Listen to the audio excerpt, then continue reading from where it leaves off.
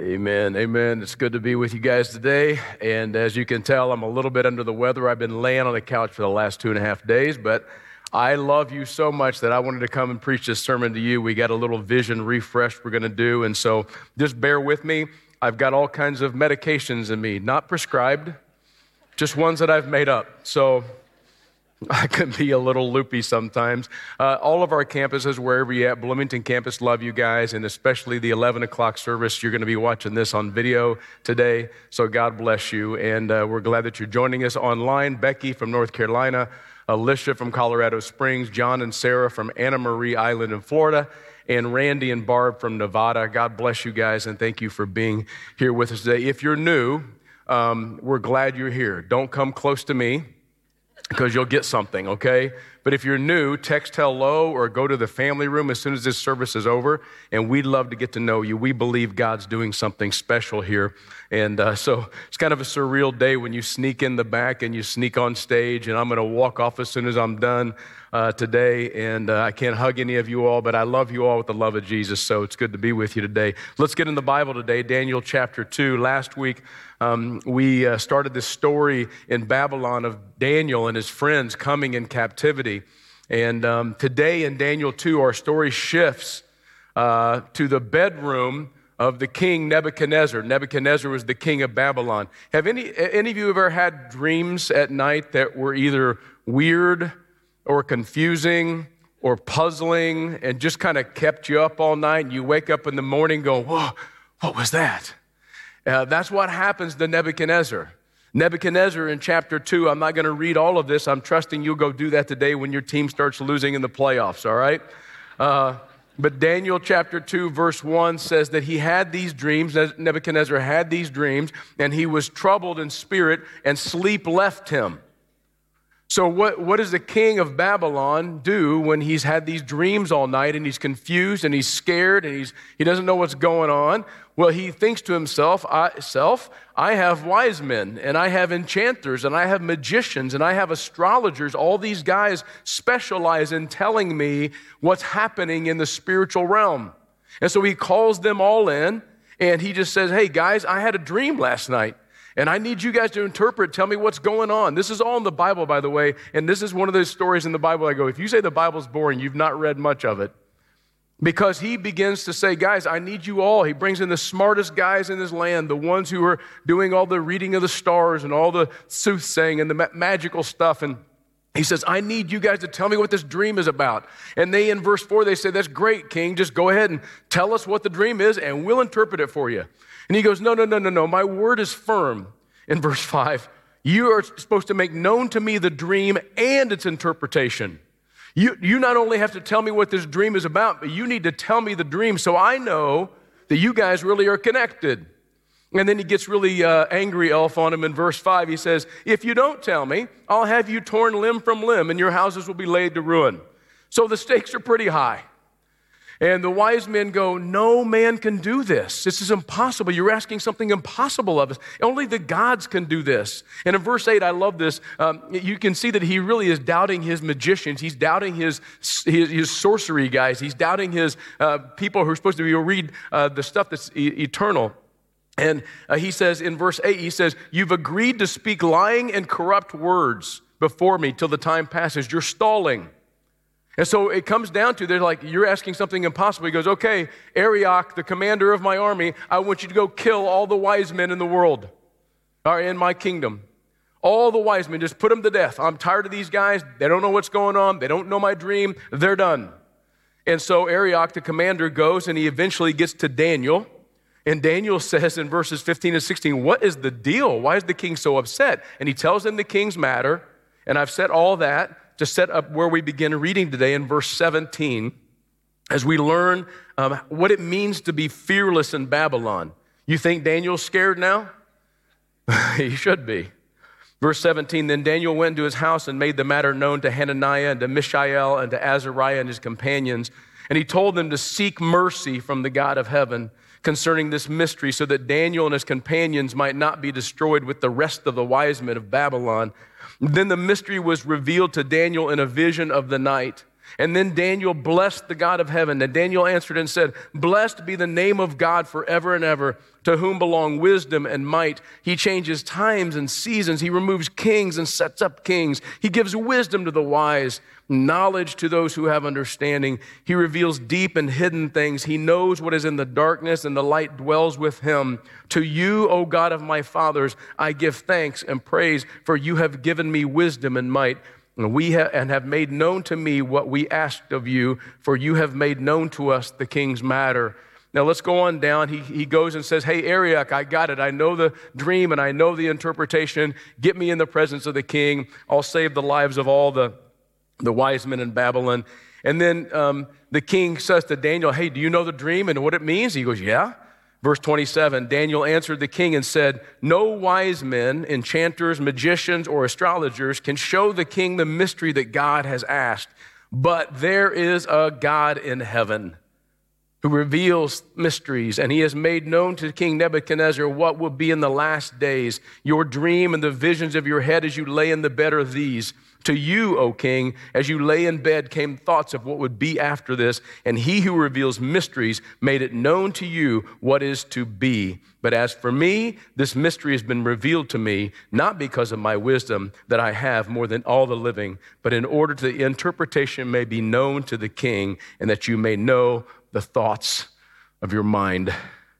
Let's ask the Lord to pray with us, be with us, speak to us. God, would you come in this place now? Would you give me strength to say what you want me to say and nothing else, nothing more, nothing less? I just desire to represent to these people who I live in Babylon with, and how it is we're supposed to survive as fearless followers of Jesus Christ. And I pray that you would just encourage our hearts today. Many here today are just as puzzled and scared as the people in this story. And so I pray that you would help us learn about what it means to seek you in prayer, to be the people of God that you want us to be in the middle of this world. God, would you speak now, not only in this place, but to every person sitting in every room and every place they're watching all over the world online. I pray that you would do something miraculous and amazing now in this time. It's in Christ's name I pray. Amen. Well, remember we said last week that Babylon is the historical place of exile for the people of God, and we really can get a worldly picture of what it's like for us. Babylon is this place where God doesn't matter, God's not honored, God's ignored, God's stamped out, and you and I live in increasingly the same place where we try to follow Jesus Christ, but the ways of Jesus Christ are not honored.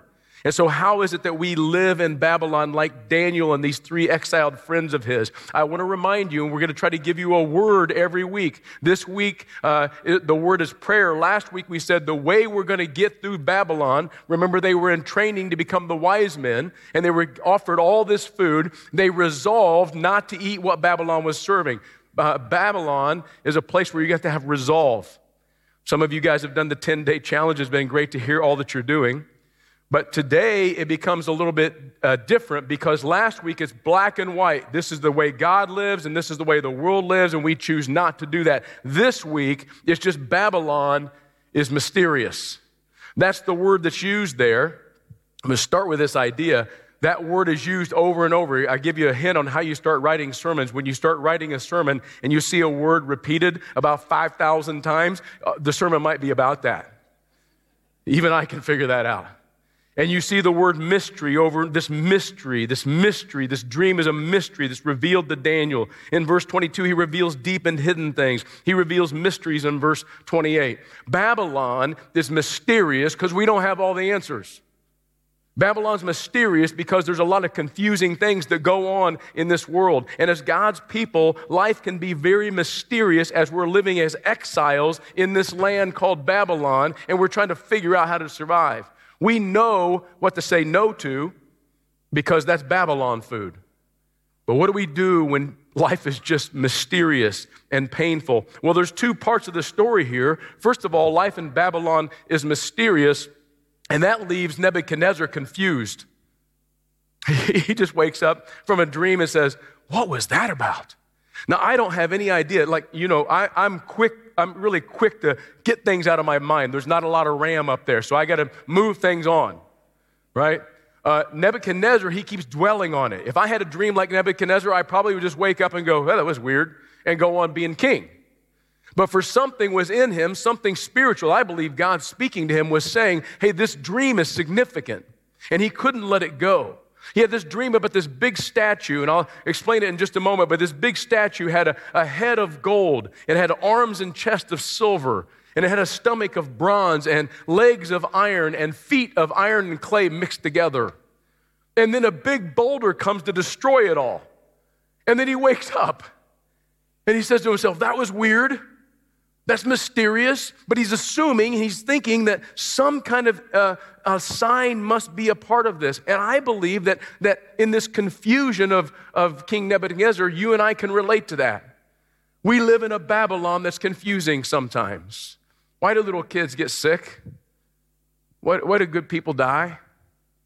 Why is it when you're trying to live for Christ, life seems to fall apart and not line up? Why is it that really great Christian parents have kids that sometimes will go astray? Why is there injustice? Why do kids live in poverty? Why do we have to struggle with mental illness and all the stuff that's going on in this world?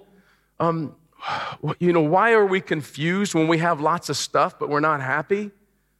Why is it that we're so lonely in this world that's so connected?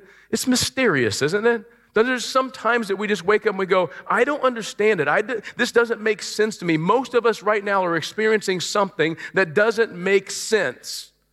It doesn't make sense to us. We're a lot like Nebuchadnezzar in these instances where we go, man, something's going on and God's in control and I'm in Babylon and I don't get it. Anyone? But on top of that confusion, then it leads to Daniel and his friends. Life in Babylon is mysterious and that can be confusing. It also can lead to being scared. And they have every good reason to be scared. They are threatened. It's a life and death situation. All the wise men are being killed. They're being executed. And guess what they are? They're wise men. This is not good. Now, I know that when we read this passage, you're going, wait a minute. Daniel and his boys, Hananiah and Mishael and Azariah, they're brave. They don't show any fear. That's just because they didn't write it down. They're scared. I don't want you to get the wrong impression. Sometimes we read men and women in the Bible who are great faith and great heroes of faith, and we go, oh man, I wish I had the courage that they had. They don't have any more courage than you and I. They're scared. If I come into your house and say, I'm going to kill you today because you're a wise man, which I'll never have to worry about, but amen from the wife. Pray for her. I'm a lousy patient. Anyway, So what was I saying? Oh, yeah. So they're scared because their life is on the line.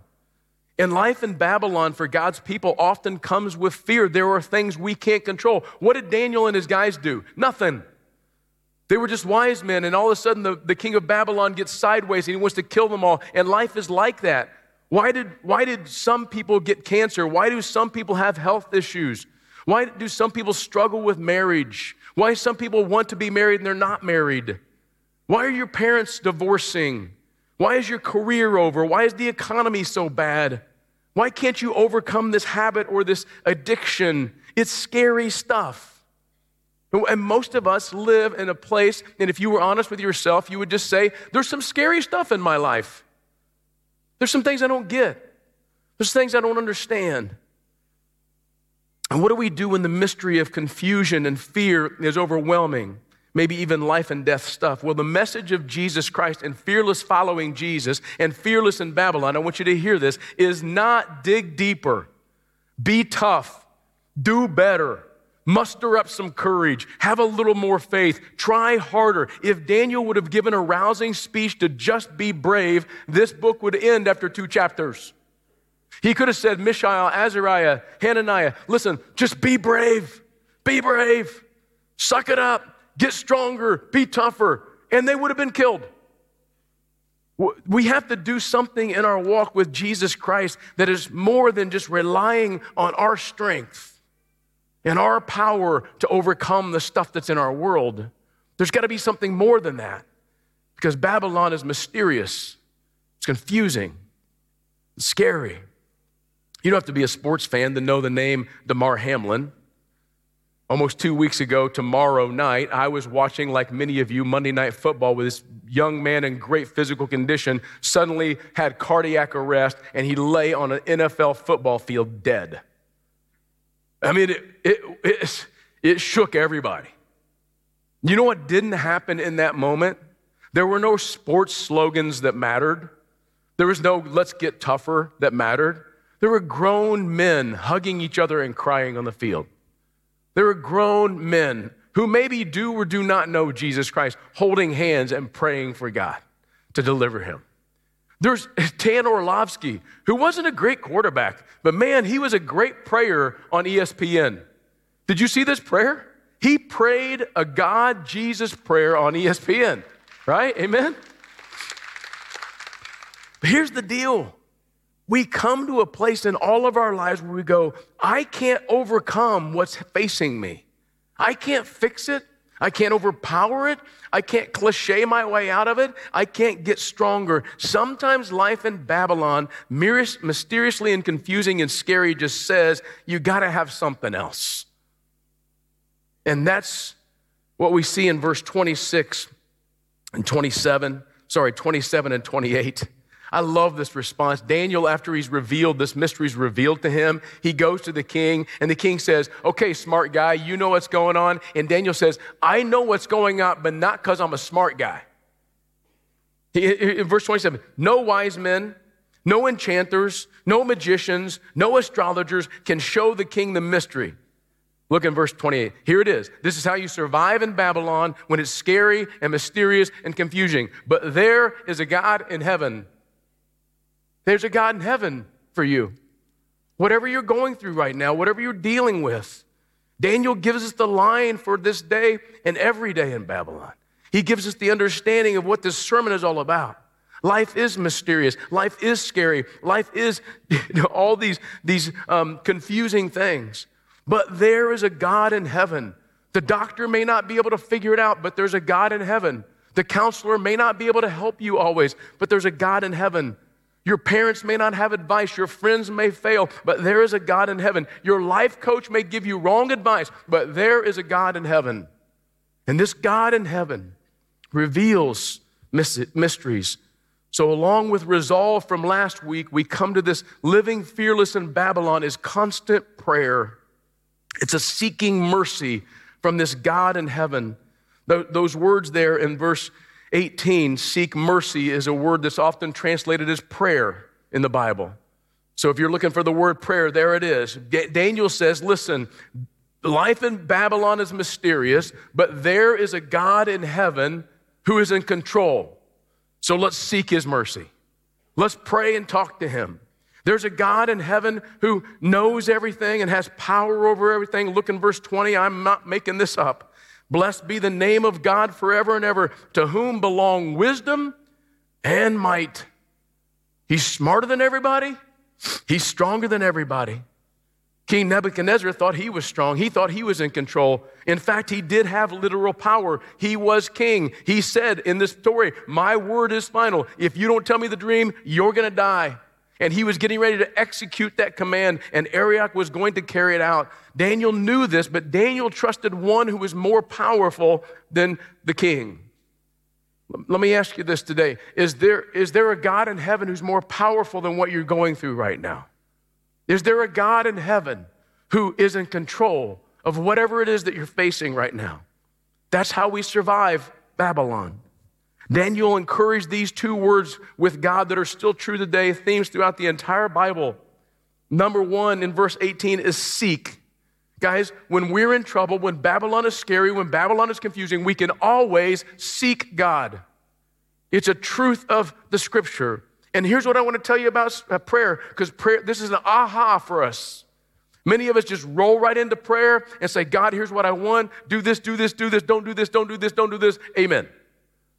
That's not what prayer begins with. Prayer is more than seeking God to do stuff. Prayer is seeking God himself. Because if you can get God in your world, it will feel like you're in more control. If you try to do it on your own, you won't. Seeking God is throughout all the scripture. In Psalm 77, verse 2, it says, seek him when you're in trouble. In Hebrews 11:6, it says, God rewards those who seek him. Jeremiah 29:13 says, when you seek me with all your heart, I will be found by you. There's a God who wants to be found. He wants you to seek because he's right there. If you're not a follower of Jesus Christ today, here or watching online, would you talk to one of our hosts online, or would you talk to somebody in the family room when this is over? Guys, God wants to be sought. He wants to be found by you. He's gone to great lengths to make it happen. Jesus said it this way, ask and it will be given to you, seek and you will find, knock and it will be open to you. For everyone who asks receives, and the one who seeks finds, and the one who knocks, it will be open. Guys, there is a promise that if you seek God in the middle of your confusion and your fear, or both, that if you seek God, the one to whom belongs wisdom and might, that he will be found. Prayer is faith that whatever life may look like or feel like, there is a God in heaven who's in control. He's in control. Doesn't matter what your bank account says. Doesn't matter what your landlord says. Doesn't matter what your kids say. Doesn't matter what your health says. There is a God who's in control. And when you seek him, you understand that. And not only can you seek him, but look what it says here. You can seek his mercy. Seek his mercy. There is a God who's merciful. God is not just in control of everything. God is merciful. God cares. He has a heart for us. Isn't it great? He could just be powerful. He could just be powerful and in control of everything and say, don't talk to me and I don't care. That's what a lot of people in power do. But God says, seek me because I want to be a part of your life and I will have mercy on you. If there's a God who's in control and whom we can seek and who has mercy, then why wouldn't we pray more? I believe, and I'm giving away the end of the story here. Here's the way we're going to survive in Babylon, be fearless in Babylon. We're going to say no to the world, and we're going to resolve not to eat what the world's serving, and we are going to pray. And we're going to pray like we've never prayed before. And one of the reasons we're not connected to Jesus Christ as much as we want to be is because we don't pray enough, Christians. And God's asking us. Here's the best prayer that you can pray. Sometimes I've prayed it many, many times. God, have mercy. That's all I got. You see? You know what's going on? Just have mercy. Just be you. Just be who you are. Don't get merciful. Don't have a moment of mercy. Just be you, because God is merciful. Life in Babylon is mysterious. But there's a God in heaven who's in charge. Seek him. Life in Babylon is mysterious, but there's a God who changes things. So seek mercy. I don't want you to think that this is just about, some kind of experiential thing where you go, well, life still stinks, but God's with me, so that's okay. That's true, by the way. But God also is in the business of changing stuff in our life. God is in the business of making things better. Look at what Daniel says when he receives this vision. He says in verse 21, this is his song of praise to God. God changes times and seasons. He removes kings and sets up kings. Remember, Daniel was told by God the interpretation of the image, and it was about kings and kingdoms. The gold head was Nebuchadnezzar. You can read this later in Daniel chapter 2. Nebuchadnezzar, Daniel says, you're the head of gold. Your kingdom is better than all the other ones. And this is like successive kingdoms that are going to happen. The next one, a lot of scholars believe, is Darius the Mede. And he's a little less strong, but he's pretty strong. He's silver. And then along comes Cyrus the Great, the Persian king. By the way, Daniel served under 4 kings when he was 70 years in exile. Daniel literally got to see, oh, you're the king? Oh, no, now you're not. Oh, this is the kingdom? Oh, no, now it's not. Oh, it's Babylonian? No, it's Mede. Oh, it's Mede? No, it's Persian. Literally, he got to see the transference of power, and what he came to understand, it's clear, kings and kingdoms come and go. And we think it's armies, and we think it's power, and we think it's man's wisdom, but really, it's God who removes kings and sets up kings. That's how it works. So Daniel, if there is a God who changes things, if there's a God who shows the kings and kingdoms that are coming and he changes times and seasons, then why can't we seek mercy for him to bring change in our life? In fact, I believe with all of my heart that God wants us to ask him to bring change to our circumstances. For the pain and the confusion and the fears of Babylon, we can, through prayer, appeal to God. That's what they were doing, guys. Listen, here's the prayer. Verse 17, he made the matter known to Hananiah, Mishael, and Azariah, his companions, and told them to seek mercy from the God of heaven. Now, do you think they had to go around the circle and share prayer requests? This is their small group. I mean, they could have prayed lesser prayers. They could have prayed, hey, Lord, just take him out. Just take out Nebuchadnezzar. Lord, just spare us. Lord, help us hide. Lord, make this easier. They could have prayed a lot of lesser prayers. What they were seeking was, Lord, don't let us die.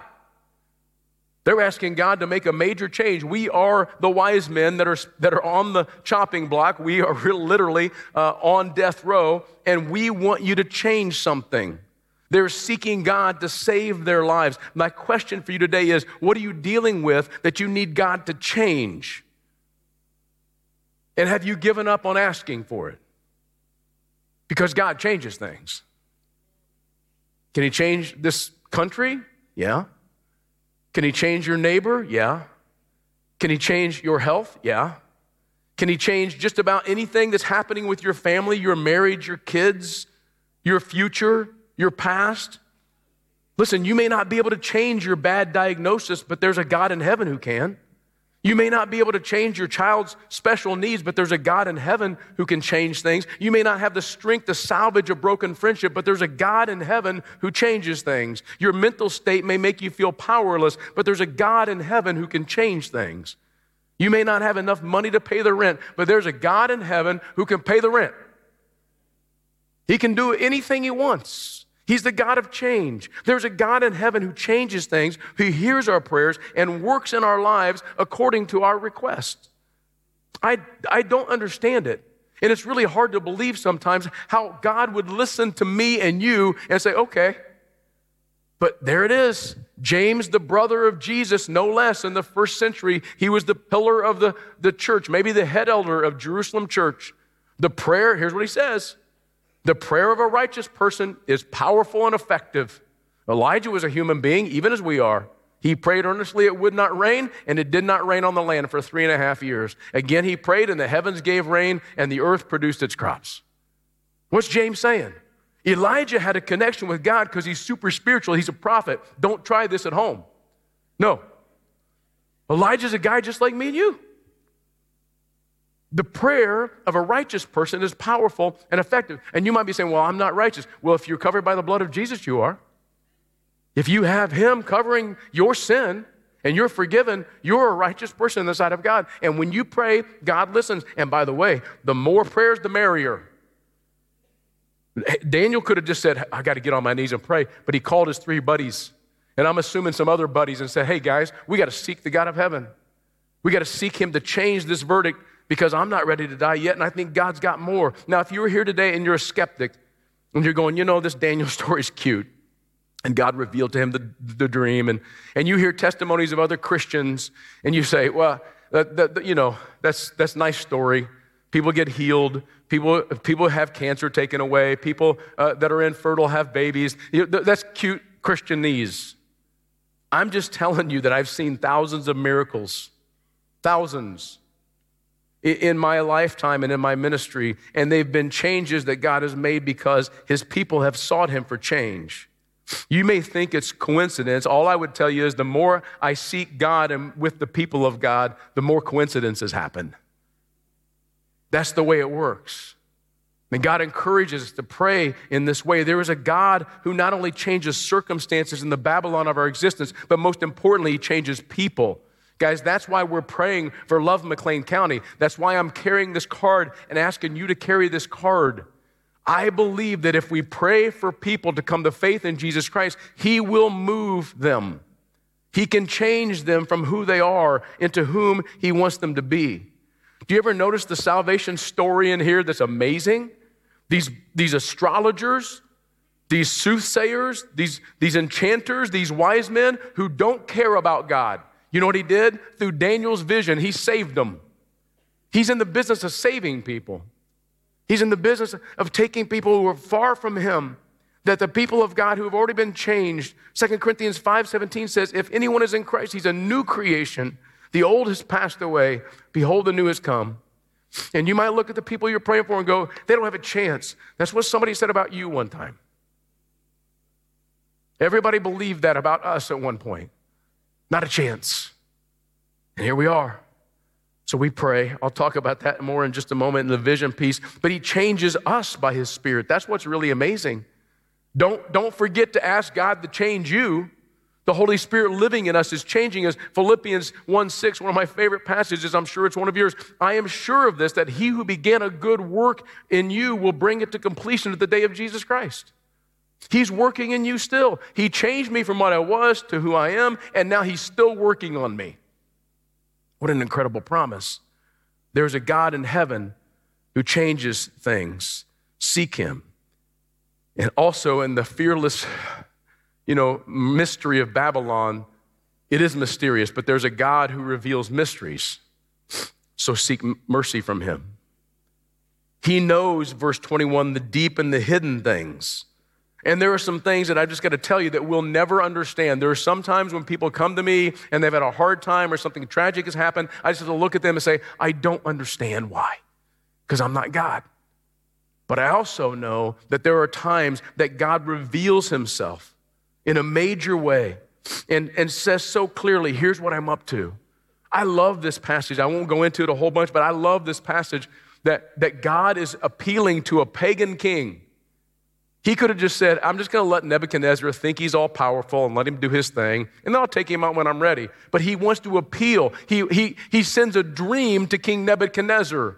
There's a story in there somewhere for someone here who feels like God has never revealed himself to them and he seems far away. Well, you're here. Maybe this is his call for you. And I believe that God is pushing for non-believers all the time to come to know his son, Jesus Christ, as Lord and Savior. He does it with a pagan king. He does it with pagan astrologers. But Daniel's vision also reveals to him what's getting ready to happen. I think that God is giving Daniel direction on what his ministry is going to be. He's like, Daniel, not only you're going to serve Nebuchadnezzar, but you're going to serve his son Belteshazzar. And you're going to also serve Darius the Mede, and you're also going to serve Cyrus the Great. And I'm going to use you to prophesy about the end time, the Son of Man, that Jesus Christ will be. And I think he's speaking and giving vision to Daniel. Remember, we said last week that Daniel and his friends were really smart guys. And they could have tried to figure this out on their own, but they sought a higher wisdom. That's why James again says in the scripture, James 1:5, if any of you lacks wisdom, let him ask God who gives generously to all, and it will be given to him. But let him ask in faith without doubting. When's the last time you asked God to give you direction, wisdom for your parenting, wisdom for your finances, wisdom for your marriage, wisdom for your next job move, wisdom for whatever it is in your life that you're seeking? When's the last time, if God knows everything, then why in the world, by the blood of Jesus Christ, are we not coming to the throne of God and saying, hey, God, where should I go? That's what Daniel did. Daniel was smart. He could have maybe figured some stuff out in his own wisdom. But when life in Babylon is confusing or scary and it's mysterious, we can either try to figure it out on our own or we can seek God for direction. One of the things I want you to know about Eastview Christian Church, the leaders, the elders, the staff leaders, we are committed all the time to seeking God's direction. And we often pray this prayer, God, we're going to go this way. We think it's what you're doing. If it's not where you want us to go, slam the door, we'll stop. If it's where you want us to go, open the door, we'll run. God, you have to direct us. And I hope that becomes a part of the whole family of Eastview Christian Church. Guys, there is a God in heaven who reveals mysteries. We should seek him. Ultimately, when you see the word mystery in here, and everything that's ever been mysterious about God or this life, every mystery is solved in Jesus Christ. Really, if you have any mystery going on in your world today, anything you can't understand, anything that is confusing, anything that's scary, if it seems mysterious, I'm going to give you the answer. It's Jesus. He's the solving of all things mysterious. In Colossians 2, Paul prays that being knit together in love, we might reach all the riches of full assurance of understanding and the knowledge of God's mystery, which is Christ, in whom are hidden all the treasures of wisdom and knowledge. This story in Babylon has a king who's confused and doesn't know what in the world to do. And four young Hebrew boys are scared because they don't know how to get out of where they're at. But because Daniel and his friends seek God, seek mercy, because they pray, they're able to live fearlessly and interpret the dream. So we seek mercy through constant prayer. We resolve not to eat what Babylon's serving. We seek mercy through prayer, and we are fearless in Babylon. Amen.